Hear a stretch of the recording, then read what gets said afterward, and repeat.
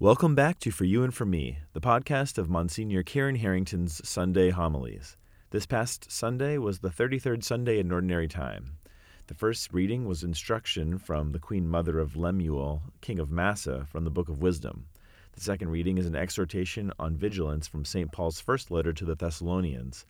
And the Gospel reading is again from Matthew, this time of Jesus telling his disciples the parable of the talents. Monsignor didn't give a Mass this past Sunday, but he's recorded a homily just for us. In it, he reminds us that Pope Francis has urged young people not to be afraid to go out and make a mess. And that, Monsignor says, is exactly what Jesus is encouraging in his parable.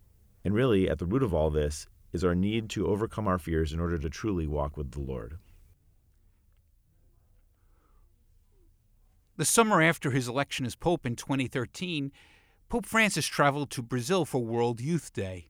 And during that visit, one of the things that he said, one of the iconic lines that the Pope used, he uses so many lines, pithy lines that we can all remember, is he said to young people, go make a mess. Don't be afraid. Go out and make a mess. Go out into the world. Don't be constrained by how you've done things in the past, by what has been the way we've always done things. Don't be afraid to go make a mess. And we can hear his complete surrender to God the Father, that we have to be able to trust God the Father in our proclamation of the gospel. I think about that in the context of our readings today. Notice that as we listen to St. Matthew's gospel, St. Matthew sets up this parable of the talents, and this parable is very closely linked to the parable of the 10 virgins, right? Those 5 who are wise and the 5 foolish virgins. So we think about these two things in tension together. Why is that?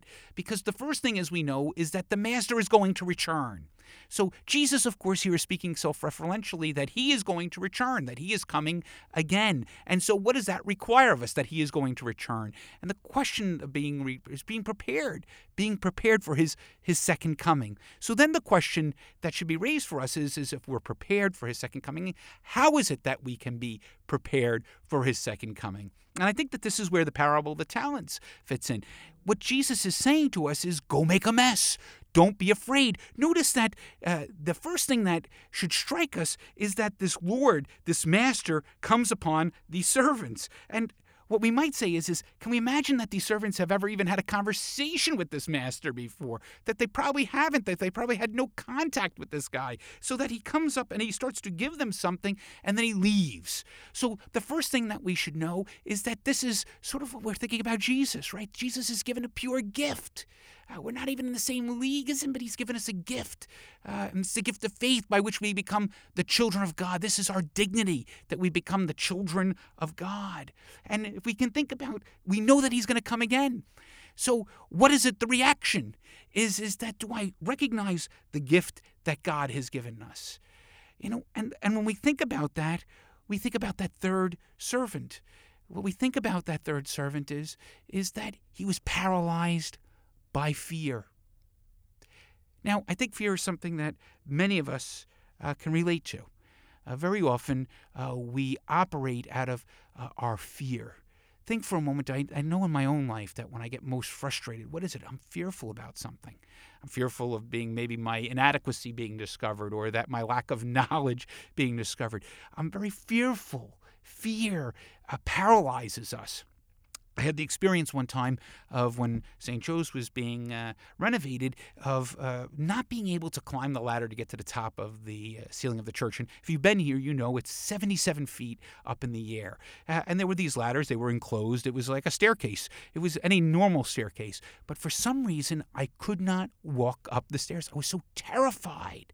I was terrified of the fact that I could not climb up these stairs. My knees would start to buckle. I didn't believe it was even possible for me. And yet, if we can think about what made it impossible, what made it impossible was entirely in my mind. There was a physical reaction, but it was entirely in my mind. And it was only after a couple of very good friends of mine who were working on the project said, we'll walk in front of you and work behind you, and you'll be able to get up to the top of the ceiling and inspect the work that's being done, that I was able to do that.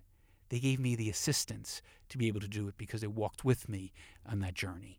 And I think that that moment, for me, to be 77 feet up in the air and looking at the work, was a moment of great liberation. Because what I thought previously was impossible, which was terrifying of me, which was paralyzing, finally that was broken free. And that's what Jesus tries to do for us. And that's what I think we can hear in St. Paul when he's speaking to the Thessalonians, right? He says that people are saying peace and security, that when we kind of dwell in this place where we're going to try to insulate ourselves from the world, that's exactly what Jesus is coming to shatter. That's what Jesus shattered for the scribes and the Pharisees. They thought they had it all worked out in terms of the law and what that was going to require in terms of salvation. That all had to be shattered because we are children of the light. We are children of the light. And so therefore, we never are asleep. We're not restrained by law. We're always seeking to manifest, to make present in the world Christ's salvific love. This then is the talent that is being described of, the great love that God has for the world. The problem for the unworthy servant was that he was incapable of recognizing the gift that God had given him, and so became paralyzed by fear. We can become that person. We can become paralyzed by fear and fail to recognize the great gift that God has given us. And when we fail to recognize the great gift that God has given us, we commit an injustice. The injustice when we fail to recognize the great dignity that we have is that we don't put that gift to work. Because here's the thing, is injustice. If that unworthy servant had simply put the money in the bank, there would have been interest on that element, on that gift. When we simply don't recognize the gift that God has given us, when we're paralyzed because of fear, whatever that fear might be, we fail to give God his due. Brothers and sisters, we live in a world today where we can easily be paralyzed by fear. Sometimes we intellectualize it. It's paralyzed by saying, I don't believe in God, perhaps.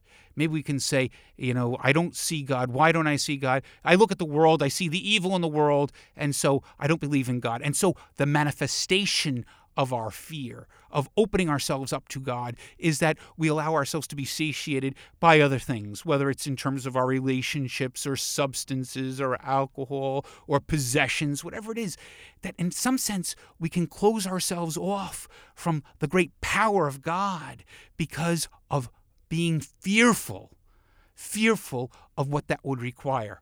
And so therefore we can maybe think about what Pope Francis spoke to those young people about in 2013. Go make a mess.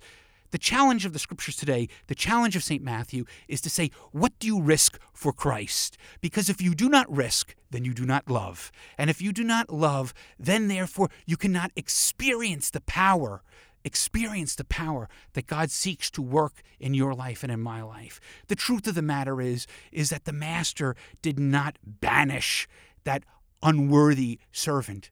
The unworthy servant allowed themselves to be in a hell, a prison of fear, when Jesus was offering them great freedom. That's his challenge for you and for me. And so today, as we read St. Matthew's Gospel, let us think about this mystery of being always vigilant, that the Lord is coming again. And so if we know that he is coming again, we know we can be confident in the work that he is going to accomplish. And since we can be confident in the work that he is accomplishing, we can seek to manifest that work in the way in which we live our life. And that manifestation is by what we are willing to risk for Christ. What we should be willing to risk is everything. May God bless you. I guess if I had looked ahead, I might have called this episode Constant Vigilance instead of last week's. It's clearly a major theme for us as the liturgical year comes to a close. I have a little bit of sad news. There's one other thing coming to a close, this podcast. Monsignor Harrington will be taking a 6-month sabbatical starting the first of the year, and so we'll record our final episode just before Christmas. The show is brought to you by DeSales Media Group. Ask us questions by tweeting at Monsignor H or by emailing podcast@desalesmedia.org. Until next time, for Monsignor Kieran Harrington, I'm Dave Plisky, and these are his words to live by, for you and for me.